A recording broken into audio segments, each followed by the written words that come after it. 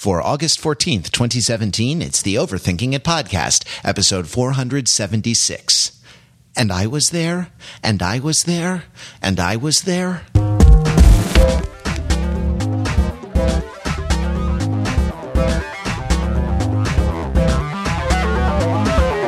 This is Overthinking It, where we subject the popular culture to a level of scrutiny it probably doesn't deserve. The Overthinkers are your smart, funny friends from the internet. We're never happier than when we're hanging out, watching the movies we love, listening to the music, reading the books or comics, playing the games, and we're really never happier than when we gather together to discuss them afterwards. I'm Matt Rather, and I am gathered here today with Pete Fenzel. Hey, Pete. Hello, Matthew. How are you? I'm very good and very excited about our topic for today, The Wizard of Oz. This was something that you suggested, and I'll let you tell me why in a second, but I just want to say that I like this sort of practice that we've stumbled onto for no particular reason, just by trying things out, of from time to time doing a classic work. And a couple months ago, we watched and discussed E.T., which was such a rich and satisfying experience, both the watching and the discussing. And I'm excited to do the same for both the 1939, I want to say, musical adaptation, and for L. Frank Baum's 1900 children's book. How did you come to... This was your idea, so how did you come to see The Wizard of Oz and want to talk about it on the show?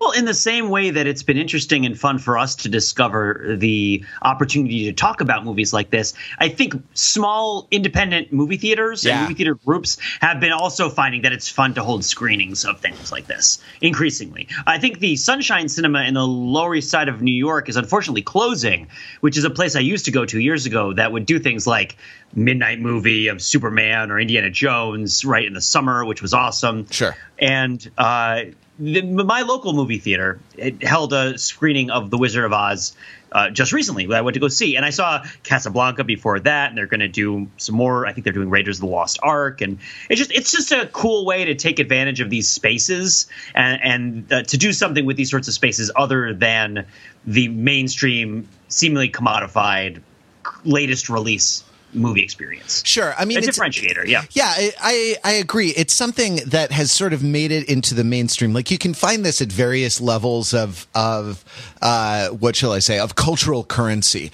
right? The big one in Los Angeles is called Cinespia. I think I'm saying that right. And it's an outdoor film, repertory films shown in the Hollywood Forever Cemetery on the huge lawn that they have there. Shown up against a giant screen, and it's become it's really a scene. It's a place to Instagram and be Instagrammed. To do this, but these, and then I've seen them also at like AMC multiplexes, where sometimes they will do, or here in LA, the ArcLight does occasional like repertory screenings in addition to the things, and I think they're only open to their super popcorn members or something like that. But there have been neighborhood movie theaters doing this crap forever and ever. And it's nice, in the same way that we sort of dust off the classics in theater from time to time and do, every so often you decide, hey, let's do Julius Caesar in the Park this summer. 6, 7, 8. That got dark. Look, the wizard does have quite an astonishing haircut. But yeah, so that's, well, then let me start with this. Like, you watched the film first and then went back to the novel and read it, right? Yes, in the same night I watched the film. So you really binged. You did an Oz binge watch or binge read or something like that. Yeah. What were your impressions going back to the film? Because I was struck very strongly by watching it, and I wonder if you had the same reaction that I did. I had a lot of strong reactions to the film, especially on the big screen, because I've seen it on TV a bunch of times. The detail that's apparent in the way that it's all crafted stands out a lot more when the image is a lot bigger. And the detail is, especially for a movie in the 1930s, Well, first of all, the movie almost feels like it's from 1960. It does not feel like it's from the late 1930s. And the level of detail is both profound and also a little bit off from what you would expect, because obviously there haven't been a lot of movies like this made up until this point. Yeah. So things like the lederhosen and the greased sideburns of the Munchkins and all of the colors, right, all that stuff. The way that the whole world is constructed and the things in the background that don't have any bearing on the story, like the random birds that show up. There's a giant crane at one point that shows up in a background shot, and you don't know why it's there, and it's never explained. The tree is super intense, the tree that can speak. The way that it's all realized, and I guess the way that it's performed, both in it's almost as if the set design and costume design are themselves an act of performance, is just what it felt like to me. What was your reaction? It was the same thing. I like even just the Kansas before, just taking the very first part of the first act, right? Like, I feel like there was more style in that 20 minutes than in the entirety of some CGI blockbusters that we've watched this summer. It's square. The proper shape of the film is like a 4:3. It's not quite, but it's about that. Or maybe it is 1:3.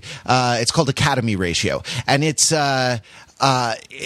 was the sort of original format of theatrical exhibition for those movies before, in order to compete with television, movies got much wider, and sort of the normal wide movies, and then widescreen processes like CinemaScope and things like this that stretch the frame out almost to three times the width of its height. But it's not. It's very interesting pictorially, right? Because there's a lot of vertical space, and you don't see that in widescreen movies anymore. And there's something to be said for like the beautiful kind of widescreen. It's sort of coincided with a lot of beautiful westerns where the line of the horizon, right, like stretched from side to side on the screen. But this, there's some shots early on. What the sort of taller picture allows you to do is like create fore, middle, and background in a different way, right? Like there's a scene when Dorothy is before the cyclone, when she's going down to the kind of the traveling circus wagon to eat sausages, or when she's crossing a bridge or something like that. And there's just more richness in the frame because you can see like below the bridge, or kind of down the hill, the sky, and the kind of the middle ground that she's traversing through. I don't know. I mean, this is one example of the thing, but moment to moment, I was so struck by the richness and the sort of careful framing of all of these things. Yeah, it stands out a lot. The matte painting stands out a lot. Oh yeah. And so there's a scene early on where she's running up the road. I think it's after Toto or something like that. I'm not quite sure. And she's running up the road, and if she keeps running, she's going to hit the big matte painting in the back of the studio, or the back of the lot wherever they are. One of those is when she sets off on the yellow brick road. She gets perilously close to a flat wall with a painting on it when she's setting off along the yellow brick road, and the Munchkins are waving goodbye to her. But you're thinking of even earlier in Kansas, right? Yeah, I mean, there's moments throughout where she gets there's a moment where she runs back, and then there's a moment where from there she cuts down a road and she runs sideways. And it's really clear that those two spaces don't exist, in fact, next to each other, but were the same space reconfigured, with everything moved around so that she could go the other way, or something along those lines, right? That every single part of the Kansas was constructed somewhere. Maybe it is different lots that they all set up next to each other, but it feels like each place is a stage that she walks onto. Yeah. And I remembered in particular the Lions and Tigers and Bears scene later on, where they come down the yellow brick road, sort of down from the upper left-hand corner of the frame down to the right, I believe, and they're coming through the trees, and there's these vertical trees, and you can see them through the trees. It really made me think of this, both the sense of the confinement in each of the stagings of each of the scenes, that there are walls that they're going to, but then also the boldness of the players within this confinement, and the way that their movement is very purposeful. And even though that they're surrounded by people and objects, which I know would often be the case in movies, but feels even more the case in this movie for some reason. And then just the vertical space of them slicing down through those fragments of light that come down up and down through the frame is really impressive. Yeah, it's so. I mean, it's so good, and I think you're right. And these are like Burt Lauer, and I guess Judy Garland is too young to be anything in particular yet, right? She's kind of still in the oven. She's a good singer. Oh yeah. Really good. Oh, and just incredibly charismatic. Like you say, like I don't know. Do they just not? Is this style just not? I think that kids aren't raised like this anymore. And she was sort of raised to be a performer, but just the kind of open-heartedness, just the kind of the wideness of her expression, and this sort of sense of all-encompassing goodness that she brings in that first thing. Like you love by the end of, you have a heart as cold as the Wicked Witch of the West if you don't love her by the end of Somewhere Over the Rainbow. And just when she talks to Toto, and it's like, oh, Toto, there must be a place like that. And there's none of this. It's become fashionable to kind of ironize, right? To sort of as one is saying something sincere, to performatively highlight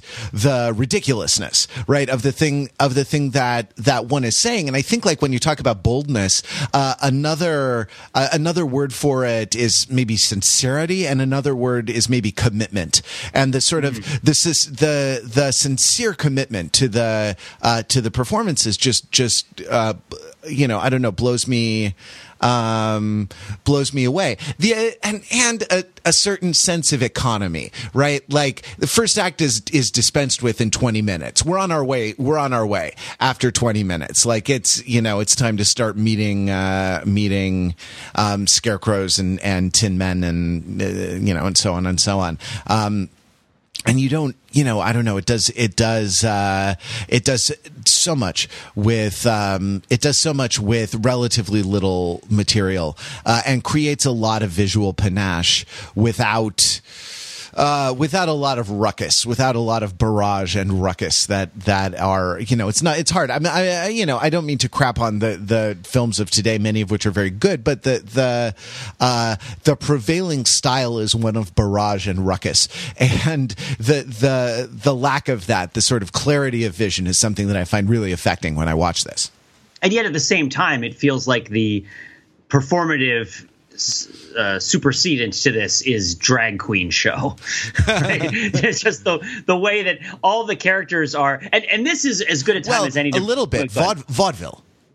Well, vaudeville. Well, so that's interesting. To me, it felt very performed and camp.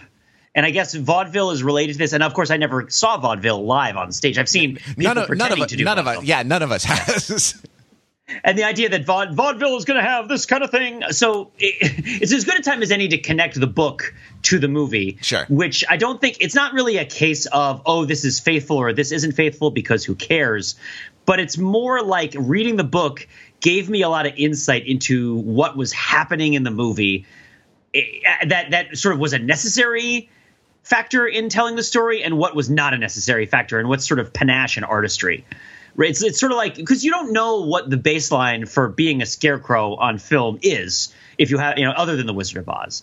And I mean, of course, I've seen Return to Oz, which has a very different vision of what it's like to be a scarecrow on film. And I've seen Batman Begins, which has yet another vision of what it's like to be a scarecrow on film. But the panache and showmanship, which feels related to an element of gender camp, where Dorothy is both being infantilized and speaking with an older woman's voice, right? Which, of course, is like, well, is that really an older woman's voice, or is that just Judy Garland's voice, which everyone has been imitating, including Liza Minnelli, right? Which can't help it. She definitely sounds like Liza Minnelli, but it's the other way around. It's astonishing. I had that exact reaction while I was watching. And for those who aren't familiar, Liza Minnelli is Judy Garland's daughter, right? Yeah. And so it's, I don't know much about what Liza Minnelli is like off stage. I don't think that's that. I feel like that's not a uncommon sentiment about her. And that, is she ever off stage? Is Liza Minnelli ever not performing? So I don't know what her voice sounds like when she's just having a conversation. I've never seen her on a talk show not hamming it up. And so is this just Judy Garland's and Liza Minnelli's voice, or are they putting on a show? Well, I think it's also in the same way, in the same way that now there are some pervasive vocal tics that characterize the speech of present day.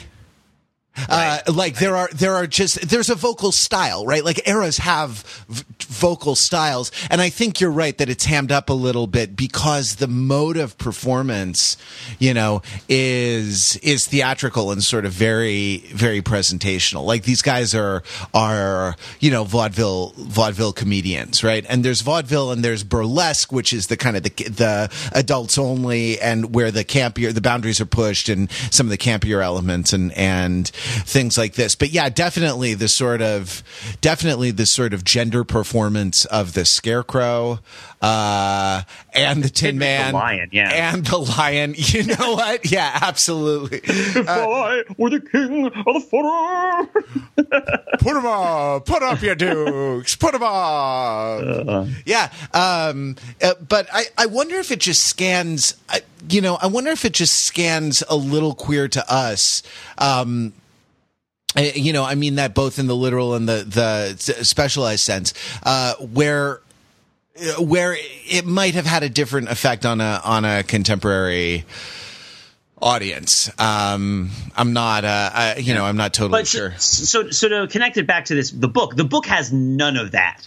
Zero. Oh yeah. There's virtually no characterization in the book. Everything is relayed very much through the third person narrator, and even the dialogue feels more like this person said this and this person said this and then this person did this, and you get the sense that all of the characters are, if anything, variations of the storyteller. Right. That this is sort of a story that you're telling to children, and they're only going to be different characters insofar as much as the person reading the story decides to do like slightly different voices, but everything is spoken in a very matter-of-fact and prosaic way. So the lion would not be like, put him up. It would be like, the lion put up its fists and wanted to fight with the other thing, but then they didn't do it. Right? Something along those lines. Yeah. It's a powerful effect. Dorothy has none of the stargazing quality, none of the desire to get away from home. She feels like a Roald Dahl character in that she's a suffering child who has to deal with yet more suffering of a supernatural nature, and is so jaded by what she's been through in her suffering that she's not wowed by the things that she encounters in the big wide world as much as you might expect. So, but the Tin Woodsman in particular, Tin Woodsman is probably the character that is the most different between the book and the movie, in that the movie Tin Woodsman is this vaudeville comedian, maybe a little bit burlesque, maybe he just went to boarding school, smarmy kind of guy.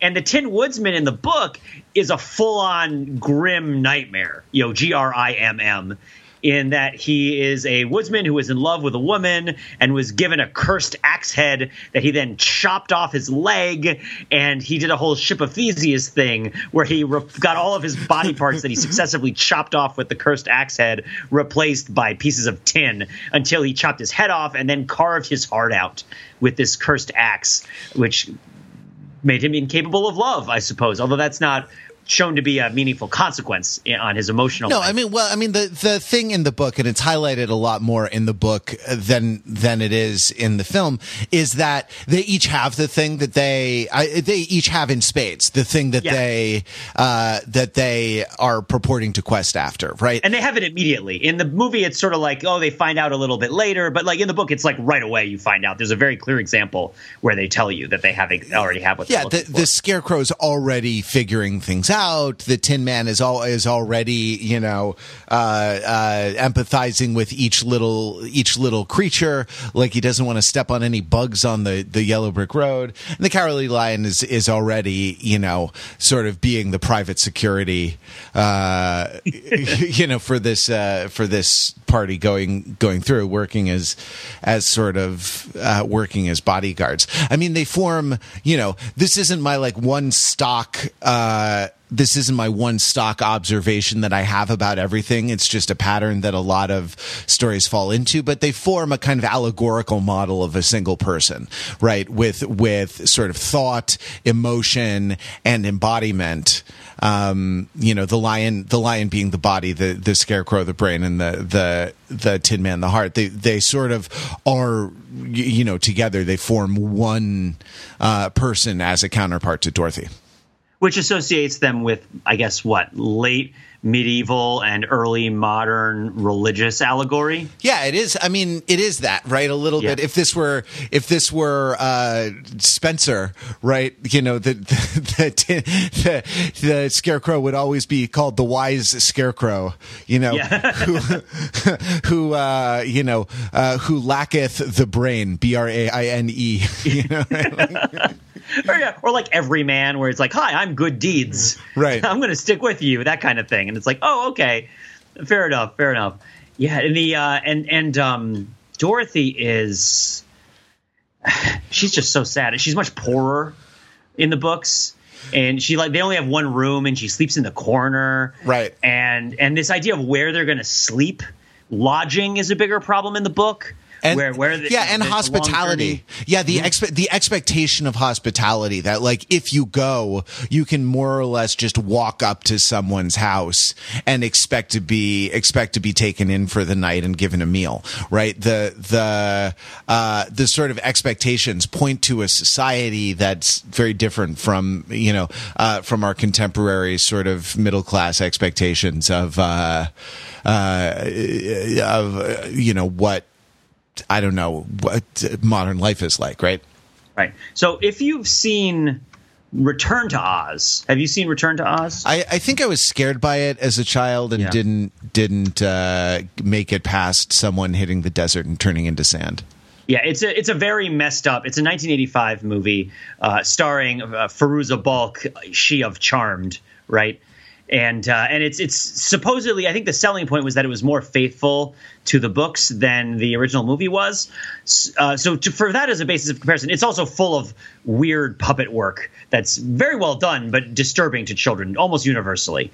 And if you just even look at a picture of what the Scarecrow looks like, it's twisted and strange. Yeah, and also isn't like Dorothy institutionalized, for a mental for delusions, for persistent delusions about this magical land of Oz, which is, I guess, a whole other angle. So I guess two things that I wanted to say here. One is, I guess, to start out with, The Wizard of Oz has this framing device that informs a lot of what happens and how you interpret a lot of what happens over the course of the story, which is that this is Dorothy's subconscious dealing with the people that she's encountered in her life and her feelings, presumably as she's growing up, about the kind of person that she wants to be or the kind of people that she wants to be with and what she thinks is good and what she thinks is bad, how she's kind of adjudicating this idea of good and bad that she's developing independently of her aunt and uncle.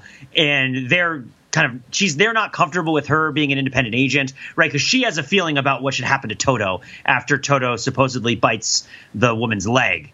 And she gets upset that her feeling isn't being respected. And then she has this big dream after this head injury during the storm, where all of the things that are in her life manifest as these subconscious projections. And it ends up being about the foolishness of adults and how adults don't have a good idea of what's actually happening to them. And Dorothy gets to be this sort of authority over herself, which is great. The book has none of this. The book doesn't have the meta narrative of Dorothy dreaming any of this. It's just a place that's over the desert, and they go over it's not over the rainbow, it's over the desert, which is a pretty big frickin' difference in terms of the tone. And Return to Oz also has the framing device, except it's Dorothy undergoing electroshock treatment during a storm, and that's messed up. But the way to sort of, the other thing to follow off from that on is if you wanted to do a sequel to The Wizard of Oz, or you wanted to follow on to The Wizard of Oz in some way and further this cultural thing that's been around for 120 years at this point, 117 years, if you wanted to be part of this, I think it's easy to conflate the subject matter and the story of The Wizard of Oz with the performative style of the 1939 movie, and the two are not necessarily linked at all. Yeah. Yeah, and I think that there's not really anything baked into the heart of what it is to be the Scarecrow, the Tin Man, the Cowardly Lion that necessitates that you be smarmy vaudeville comedians. It's just not that kind of story in a lot of the other interpretations. No, they're extraordinarily. I mean, they're extraordinarily straightforward, and it's it's sort of it's episodic, right? Like there's a sense in which there is not exactly like a rising and falling action, that it's just kind of one incident after another. I guess with the largest, it's like a treasure hunt, right? Unless you, my mother always used to, like, on Easter, it's never like there's Easter baskets. You always had to work for it, so it's like, there's a Post-it note that said, I don't know, look under the bed, where you'd find another Post-it note. And unless you have, like, treasure hunts designed by I don't know, a crew of Hollywood storytellers or something like that. In a treasure hunt, you're just going from point to point, right? And there isn't necessarily like a rising tension in a treasure hunt, and that's a little bit like what the experience of the novel is like. There are overarching concerns, but everyone but Dorothy is wrapped up by 70-75% of the way into the novel, and you have to and it's just her who's not home. So it's I don't know, it's a bit of a strange thing. Now there's a prefatory statement, like a little introduction, and it's very short. I can read it in its entirety without taking too much time, by L. Frank Baum, written in 1900. It says, folklore, legends, myths, and fairy tales have followed childhood throughout the ages, for every healthy youngster has a wholesome and instinctive love for stories fantastic, marvelous, and manifestly unreal. The winged fairies of Grimm and Andersen have brought more happiness to childish hearts than all other human creations. Yet the old-time fairy tale, having served for generations, may now be classed as historical in the children's library. For the time has come for a series of newer wonder tales in which the stereotyped genie, dwarf, and fairy are eliminated, together with all the horrible and blood-curdling incidents devised by their authors to point a fearsome moral to each tale. Modern education includes morality. Therefore, the modern child seeks only entertainment in its wonder tales and gladly dispenses with all disagreeable incident. Having this thought in mind, the story of The Wonderful Wizard of Oz was written solely to please children of today. It aspires to being a modernized fairy tale in which the wonderment and joy are retained and the heartaches and nightmares are left out. Then there's the part where the Tin Man beheads 40 wolves in a row. And then Dorothy wakes up and there's a pile of wolves. And then the next... and the Tin Man says, yo, dog, I heard you like wolves. So I got some wolves on your wolves. And then the next night they're attacked by 40 crows or ravens, and the Scarecrow grabs each of them individually and snaps their necks. So I guess part of the lesson is that which was considered in the year 1900 to be just merely delight and not, in fact, a blood-curdling terror, perhaps it has changed over time. But that is really interesting to hear because – so I've been talking to a couple people this week about having seen The Wizard of Oz again, having read the book again, and a lot of people have confronted me with the common conception that the story is based specifically off of the populist politics of the gold and silver standard controversies of the 1890s. And you've probably heard this too, right, Matt? Yes, but refresh me. Refresh everyone. So there was a controversy in the late 19th century between agricultural workers and farmers and people who own farms, whatever, sold commodities. And then people who were in the sort of the buying and selling of these things on the higher levels, the corporations, the large business interests. And one of the interests was involving credit and interest rates and inflation. And a big idea here was that the money was based on gold. The dollar was based on gold. This meant that the value of the dollar was sustained very high. And there was a credit cycle where farmers would have to borrow, and they still have to do this, right? You have to borrow money to plant your crops and do your farm work, and then you sell your crops and you make the money back. And there was this desire and this political movement to shift the dollar from being a gold standard currency to being a silver standard currency, with the idea that it might devalue the currency somewhat and ease the credit cycle, right? Because inflation is good for debtors and bad for creditors. Because when inflation goes up, if you owe a fixed amount of money, that money is worth less and it's easier to pay off. And there was a big election. There was like 1892, 1896. This was an issue. William Jennings Bryan is a figure who is involved in it and is a major politician who ran for president unsuccessfully a couple times. And so there's a bunch of different things. And the populist platform had other planks that it was concerned with, a lot of them regarding credit cycles, how crops were paid for. The modern day farm subsidy system didn't exist, and nor did the system where farmers were paid not to grow things, which is something of a price control, right? And those were all sort of eventual reactions to these problems, which already existed at the time. But to go through the story, the idea is in the original story, Dorothy has silver shoes instead of ruby slippers, and they were changed to ruby because it's a color movie and the red looked better in color. But she has silver shoes. So she walks down the yellow brick road, the gold standard, right? Ultimately finds it unsatisfactory and has to click her silver shoes in order to go home. There's the Emerald City, which in the book is not actually emerald, but everybody in the Emerald City upon entering has to wear green-tinted glasses, what they don't realize is that is what causes them to see the city as emerald. You could see this as something having to do with like the greenback and paper money, and do you value paper money? Does it have intrinsic value? That kind of thing.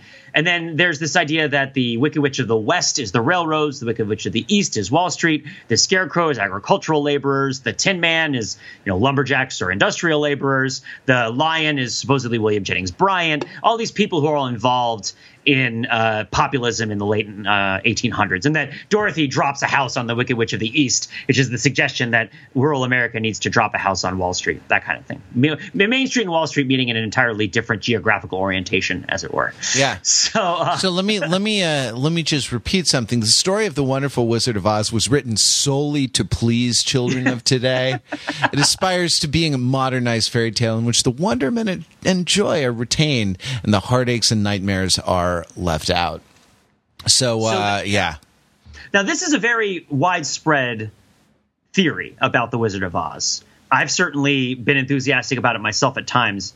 Having read the book, I don't see it.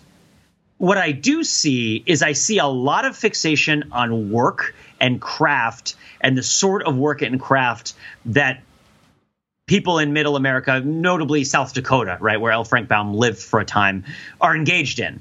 And everything good that happens is as a result of somebody knowing how to use some sort of implement or tool, right? Like when Dorothy melts the Wicked Witch, it's with the wash basin that she's using to clean things in the witch's mansion. Sure. So, or the what are the names of the Wicked Witch of the West's the Winkies? The Winkies, yeah. They're great tinsmiths, right? And they repair the Tin Man, or or even in the Emerald City, like they're good seamstresses or something like that, right? Like they're luxury goods, but they're sort of fine dresses and things like this. Or like when they escape in the balloon, that Dorothy like sews the balloon. She knows how to for a child, she's pretty industrious. She knows how to sew a hot air balloon. Like the China people are also pretty interesting. The sort of delicate porcelain people, or the special snowflakes, as I like to call them, who can be broken very easily. And even them, the Dorothy wants to take the China princess home with her, and the princess begs not to because she wants to retain the power of movement, right, and doesn't want to be kept on a shelf. And that seems to me to be keyed into.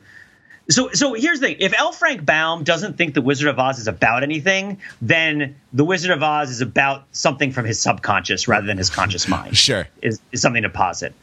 And so maybe all this populism stuff is in his subconscious mind. Maybe, but I don't see it after having read the book as being the ostensible allegorical purpose of the book. Another sign of that is in the movie when the Wizard of Oz gives the gifts back to the Scarecrow and the Tin Man and the Lion and restores them in what they have. The Wizard of Oz makes a couple of pronouncements that feel a little bit Ambrose Bierce-ish. In terms of the late mid-19th century writer of the Devil's Dictionary, in the way they dismiss highfalutin people and experts and arrogant people and people for the coastal elites is what we would call them today. That the Scarecrow, you're not any smarter than a lot of people who think that they're very smart, but those people have diplomas and you don't, so I'll give you a diploma. And the Lion's like, well, Lion, you're no braver or more scared than a lot of people who call themselves brave, but you know what they have that you don't is a medal. And it's this sort of folksy repudiation of the fancy ways in which people gird themselves up with validation in modern society. That's entirely absent from the book. Right. Where the wizard is said is sort of like, oh, well, Scarecrow, the reason that you don't know a lot of things is that you're 1 year old and you need to learn things. And so, but I'll make you a brain out of pins just to make you feel better. Well, there's there's like a con job that's perpetrated on all three of the of the people by the wealthy industrialist of Chicago, depending on what you think the Emerald City is, right? Like whether it's Washington D.C. or Chicago. The idea of like America having a central metropolis and surrounded by provinces on all sides is pretty interesting. But I don't know. I guess a Midwesterner would think that, right? But the sort of central metropolis is like it's not. Here's another counterexample that I think is an interesting thing to keep in our head as you read The Wizard of Oz. It's Alice's Adventures in Wonderland. Right, which is a similar kind of adventure story starring a young girl. It similarly deflates the powerful to a certain extent. Like there are a couple of things in the novel, like the Scarecrow walked off thinking, the Scarecrow said, "I am the only stuffed ruler in all of the world," and as far as he knew, he was right. Like, and that's but that's less frequent than you might think, given like the trenchant social commentary of Alice's Adventures in Wonderland, and especially I think there was a second book, wasn't there? I forget. Those stories have an interesting. Oh yeah, there's a lot of other books. I mean, we aren't even addressing the other 14. Books. Well, sure. This one was so popular that it had to be. So like Alice was published as Alice's Adventures Underground in a handwritten manuscript presented by so my point is like all of these there's a lot of these, but like with the kind of the satire of Queen Victoria and the Queen of Hearts and the idea of sort of still dealing with a monarch that has absolute power over life and death and the sort of off with your head and the sort of limits on the relative drabness of Wizard of Oz, The Wonderful Wizard of Oz, I should say, the title of the book, is that it's the drabness of a democracy, right? Like it's a drabness of things where things have to proceed through negotiation and argumentation and kind of a political process rather than just by someone making a decision. And like the kind of the negotiation among the band of travelers between, I should say, the band of travelers and the people that they meet in each of the different sections of Oz, each of which has a different set of customs and norms and each of which sort of provides a different sort of help or hindrance along the way is a little more. I don't know, is a little more fragmented and a little more reflects the kind of geographic scope and the cultural variations of America rather than a more pointed satire of Alice, which is targeted at a different culture, I guess. Yeah, and so Alice in Wonderland is 2 books. Right, Alice's Adventures in Wonderland and Through the Looking Glass. Through the Looking Glass is the second one that I was thinking of, yeah. And it's interesting because when we consider the core story of Alice that's made it into the children's movies, that incorporates events from both Alice in Wonderland and Through the Looking Glass.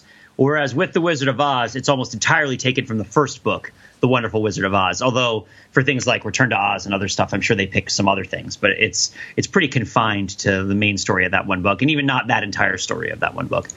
And then it's interesting to think they only came out 35 years apart, that those 2 books are pretty close to each other, The Wizard of Oz and Alice in Wonderland. Certainly there isn't much in the latter or in one that couldn't be in the other in terms of technology, I suppose. Yeah, it's not. I mean, it's interesting. For 1900, there's no real factory. There's no industry, right? Like it's all what today we would call sort of bespoke, artisanal. It's all artisanal, handmade goods. But it's not like, okay, we are in Kansas, let's take our crops to the grain elevator. There's a sense of there's a sense that they are kind of directly producing things, and this is carried out in Oz in the kind of the allegorical mode where there's no I don't know, sewing machines or things like this, right? Like things are done not with power tools or even like a crank power, a foot pedal powered drill or something like that. They're done with tin snips and shovels and an axe, that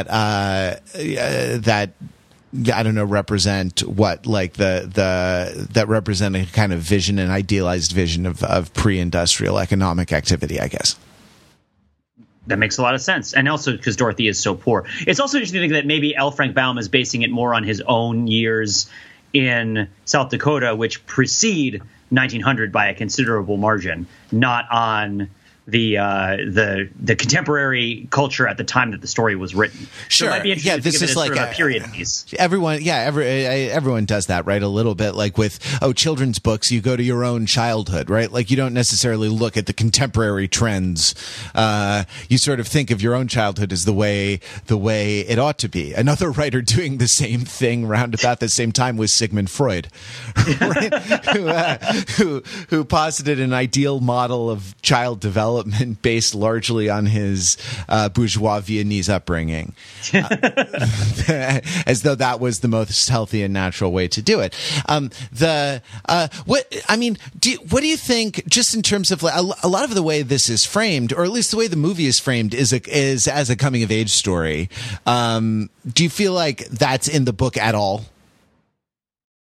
Dorothy coming of age? Yeah, or like that, or being changed by the journey in some particular way. I don't know. I had a ninth grade English teacher who assigned us this book and sort of pointed out that when she gets to Glinda and the color red is associated with maturity, and sort of Glinda sitting on the ruby throne is a model of mature womanhood, and that Dorothy is kind of passed into some sort of, has sort of attained something, some new status, even though she hasn't really aged over the course of the story. But there are sort of two stated morals of the movie. One is there's no place like home, right. And that no matter how far you travel, you still sort of yearn in your heart for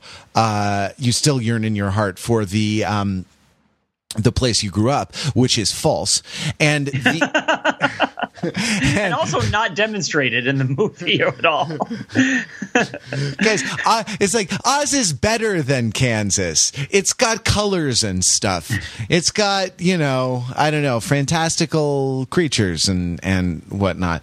And then the other one is like, well, the power was in you all along, but you had to realize you had it, right? And that, like, you kind of have to, it's not just the destination, it's the journey.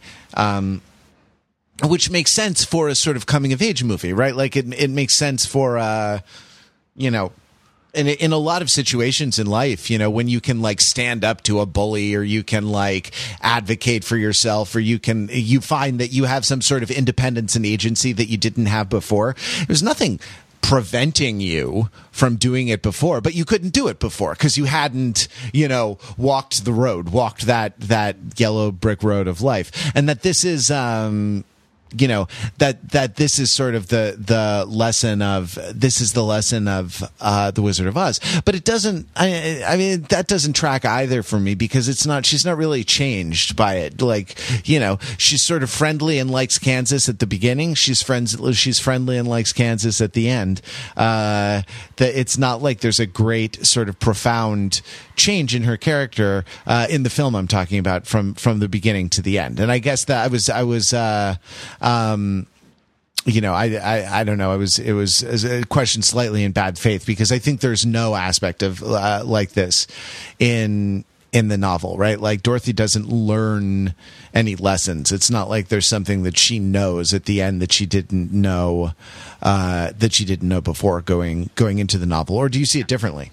No, I agree. I was interested in the question partially because sussing it out between the film and the book, it's very different. To put aside the film for a moment, in the book, none of the characters' subjective experience is important.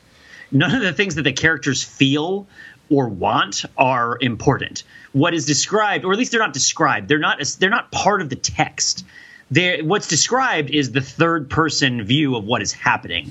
And if people learn things, or if things happen to them, it's because somebody else has said it, or somebody else has given them something. We don't really get to see them experience their own insights. Or even it's part of how all the dialogue feels like it's all the same person, which we talked about a little bit before. So when Dorothy returns home, when Dorothy visits Glenda at the end of the book, she gets to the South. There's the Wicked Witch, the Good Witch of the South is Glinda in the book. And there's the thing where, so in the books, there's the flying monkeys are not the exclusive minions of the Wicked Witch of the West. There's something of a genie. They've been imprisoned. They've been enslaved to this crown that they have to grant 3 wishes or 3 requests. So they can be summoned 3 times by whoever has this golden cap. And over the course of that person's life, they have to respond to 3 summons to do various things. And because air forces are overpowered in general relative to ground forces, the flying monkeys are relatively capable, despite a general lack of supernatural ability of any meaningful sort, right? They fly in and they cause a ruckus, so they lift people and carry them away, and then they fly out. But Dorothy has the hat, and she gives the golden cap to the Good Witch, who then orders the monkeys to do 3 things, right? Which is take the Scarecrow back, take the Lion back, take the Tin Man back, the Tin Woodsman back. And then she gives the cap back to the head of the Flying Monkeys so that they can be free of their servitude, in kind of a pre-Aladdin move. And because I don't know if Aladdin in the original Arabian Nights story does this like he does in the movie, where he wishes for the genie's freedom. That feels like a very modern choice.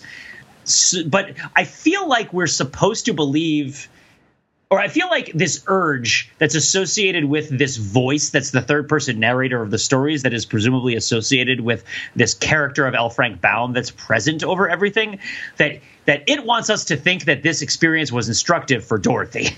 It wants us to think that Dorothy has seen how Glinda does things and admires it. Or at least that because she's been exposed to it, she's supposed to learn from it. But we don't get anything from Dorothy to indicate that Dorothy has registered any of it, or that it matters to Dorothy. And when Dorothy goes home, she's just like, oh, I'm so glad to be home. It's reasonable because Dorothy in the books in Oz has been in constant mortal peril from a variety of sources that are very scary. And of course it's good to be home because at least she knows where she's going to sleep tonight, which is very different from the movie where there's the whole fantasy element. It is not present in the book, the meta fantasy. So I would say that Dorothy in the books, it's a coming-of-age story from the perspective of a parent who is patting themselves on the back for having done a good job without actually having talked to the kid about what their experience is like, right? It's like, hey, get out there, walk it off, hit a few balls. And you like walk away like I was a good dad. I did a good job. That kid's going to be raised right?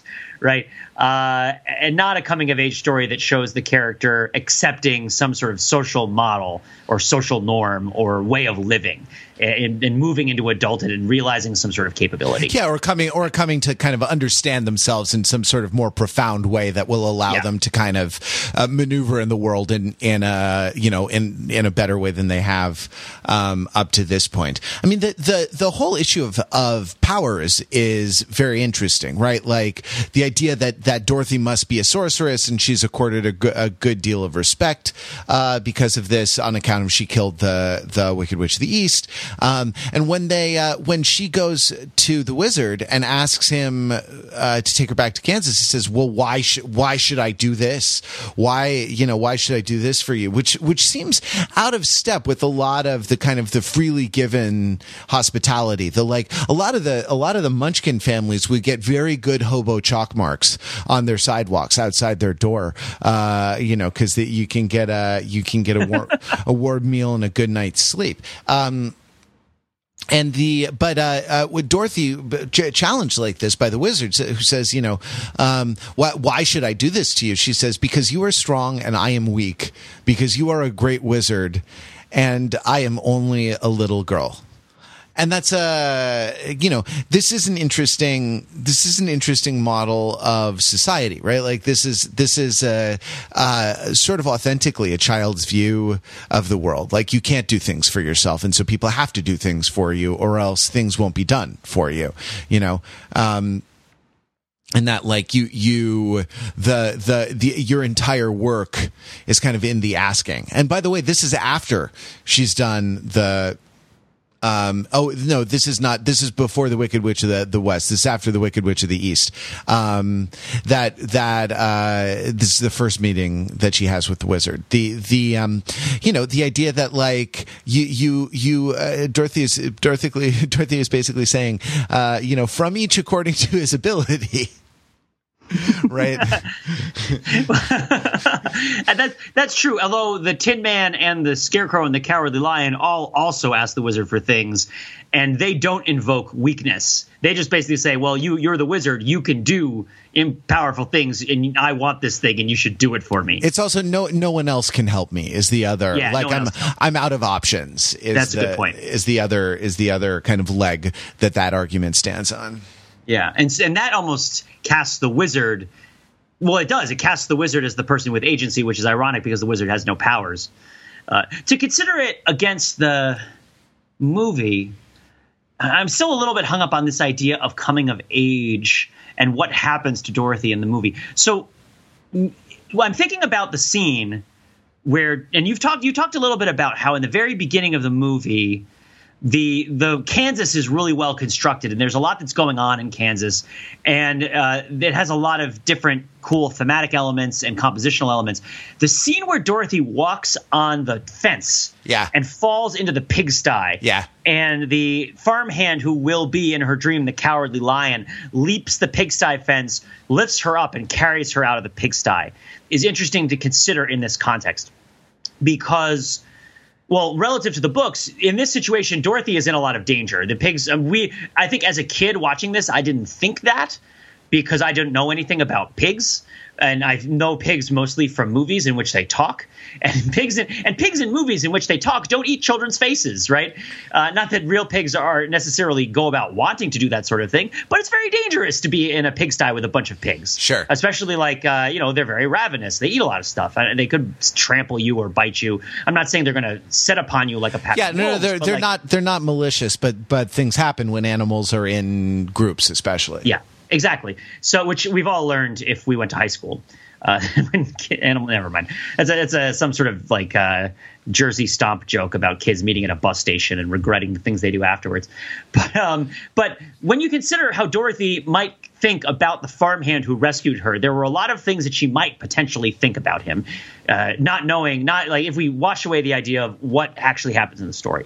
could go by the attitude that Dorothy has in the books, which is that, the moral of the story is that she couldn't help herself because she's too small, so somebody else came and helped her, and that's just the way that it should be, and that's a proper way to organize society.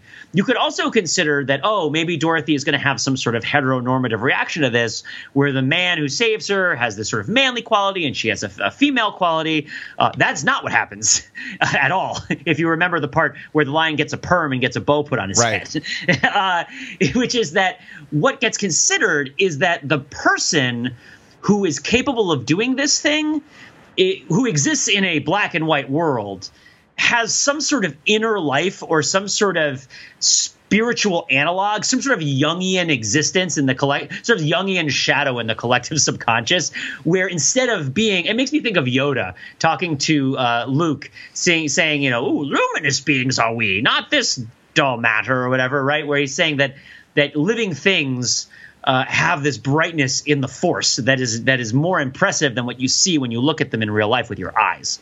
And that part of The Wizard of Oz, the movie, is Dorothy looking at the people around her. And it's not that she's terribly bored. She's a little bit frustrated. She's like a tiny bit disenchanted, and she doesn't like the way that she's been treated. But she has this revelation, and it's partially about understanding herself, I guess, more than everybody else, which is that she has dreams of something that's bigger and more beautiful than what she has. And she doesn't understand that everybody else also kind of has that side of themselves, that everybody else also has that the somewhere over the rainbow might in fact be something within you rather than something external to yourself. Yeah. And that maybe now the movie doesn't actually go so far as to outright say this, but showing you the farmhand rescuing her, turning that farmhand into the Cowardly Lion, and showing that farmhand kind of fantasizing and parading around as this sort of grand-maned, shiny, glossy sort of beast, and then coming back and seeing him and being like, you were there when I was in my dream, and you were this thing, you were different than you are now, but you were the same. It draws this idea that there's something about the characters in Oz that is essentially the same as the characters in Kansas, that you're seeing some aspect of them. And the movie doesn't come entirely up to the point of reconciling them or explaining them, but that's an arc to me that's interesting. And it's not really coming of age, really. It's and it's not quite the sort of Pleasantville idea of, real life is black and white and we all need to understand that we should be in color. It's not quite that either, because it doesn't really repudiate Kansas entirely. It does bring you back there. I mean, it says, but I mean, sort of one movement of childhood to adulthood is the realization that there are other people and they have legitimate claims. They can make legitimate claims on you, or legitimate claims on like the resources of society. It's not all for you. It's not all yours for the taking. And that that's maybe akin to what you're talking about, right? Because like other people dream as well, and like the farmhands who are sort of the farmhands are like in the black and white section, they're like a commedia dell'arte clown troupe a little bit. They're as, it's funny, as fantastical animals and magical creatures, right? Like they're more fleshed out, and the idea, that the idea that sort of every person contains some aspect of the fantastical, or what I mean, the capacity for sublime yearning or something along those lines, right, is definitely a lesson to be learned along the way, and is a kind of coming of age, because it does mark a progression from childhood to adulthood. Yeah, no, totally. That makes a lot of sense too. I get it. Awesome. Oh man! Man. Although you did point out the actual stated moral of the movie, which people can quote entire speeches from the movie The Wizard of Oz, entire songs. But I've been asking people up and down this whole week, can you actually tell me what the stated moral at the end of The Wizard of Oz is? And nobody remembers it because it makes no sense and is probably the worst crafted line in the entire movie. All right, close us out by saying it to us. Oh man, it's it's something like, when I seek my heart's desire, right? In fact, let me see if I can get the exact quote. Yeah, ask the Oracle if you can, because it is definitely like he didn't have to look any farther than, but it's better when it comes out of Dorothy's mouth.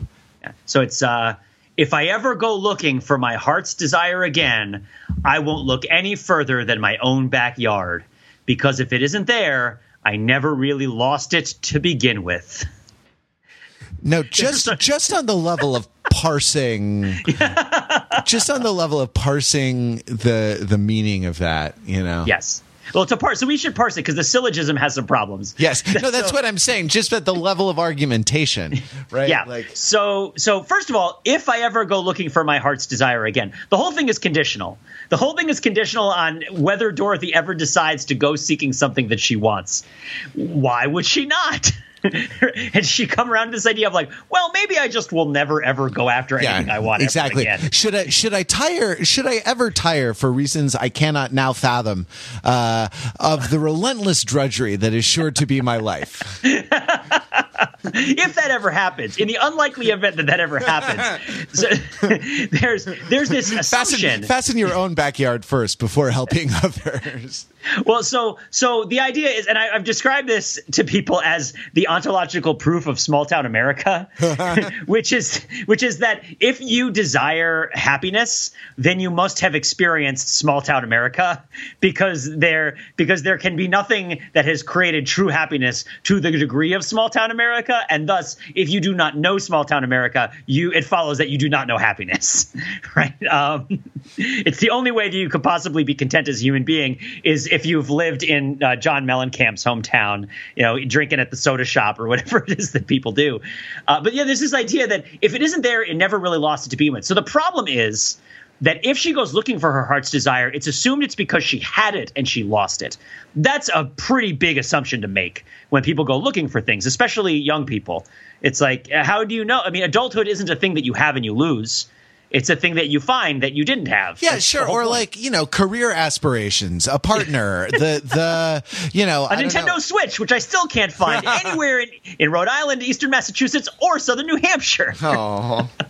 No, it's all right. I went Switch hunting today. I will be the last Switch hunter. You just wait. I haven't given up. But yeah, so this idea is that I think that is a Lewis Carroll poem, isn't it? The Hunting of the Switch. I believe so. There's something about the snipper clips and the Snicker snacks, and and the Breath of the Wild, and the Joy-Cons with the Joogly Googlies or something. But some of those are actual Nintendo Switch words, and some of them aren't. I'll leave it to you, dear reader, to make the distinction between them. But yeah, this idea that, well, if I go looking for my heart's desire, it must be because I have lost something. That must be the only reason that I go looking for it. Although that's actually also a bit of a logical leap, because there's no real antecedent given for what would be the decision maker for why you would go looking for your heart's desire or not. Yep. But this is idea that the heart's desire as a thing has to be something that is already possessed. It has to be, and so if it isn't there, if you never leave it's sort of like really what she's describing is finding your keys, right? Which is, if I ever go looking for my keys to drive my car, I'm not going to go farther from my house, because if my keys aren't in my house, then that means yeah, exactly. Because if your keys, I can't have left my house, because I can't have, if the keys never got into my car. That's it. Yeah, exactly. Yeah, if the keys went in my car and went somewhere else, I would be where my keys are rather than where I am. Right. But instead I am here. And so maybe I took my keys and I left. I took my car keys and I went somewhere very far away by walking, and then dropped them and then walked back. But that's not the situation that Dorothy is describing, because she's from Kansas and you can't go anywhere in Kansas on foot. You have to drive. So that's what it is. So Dorothy describes finding her keys at the end of The Wizard of Oz, and nobody remembers that part because it makes no sense. Dorothy, I have a question. Does your life have a purpose? I don't know, Matthew. I've looked everywhere for it. I can't find it. Beyond the rainbow, why, oh, why can't I? All right. Thank you, Pete, for talking about The Wizard of Oz. This was a lot of fun. And thanks very much to everyone who listened. We'll be back next week with more Overthinking It podcast. Until then, click your heels 3 times and visit us on the web at overthinkingit.com, where we subject the popular culture to a level of scrutiny it probably doesn't deserve.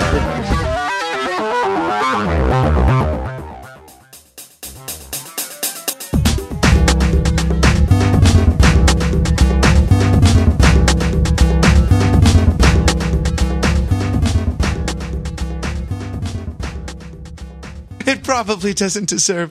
It probably doesn't deserve. It probably doesn't deserve. Hi, Matthew. Welcome back. Oh, and you were there, Harvey? And as in any active analysis, I was there, and I was there, and I was there, and I was there, and all criticism is autobiography. That's what I learned in the Land of Oz.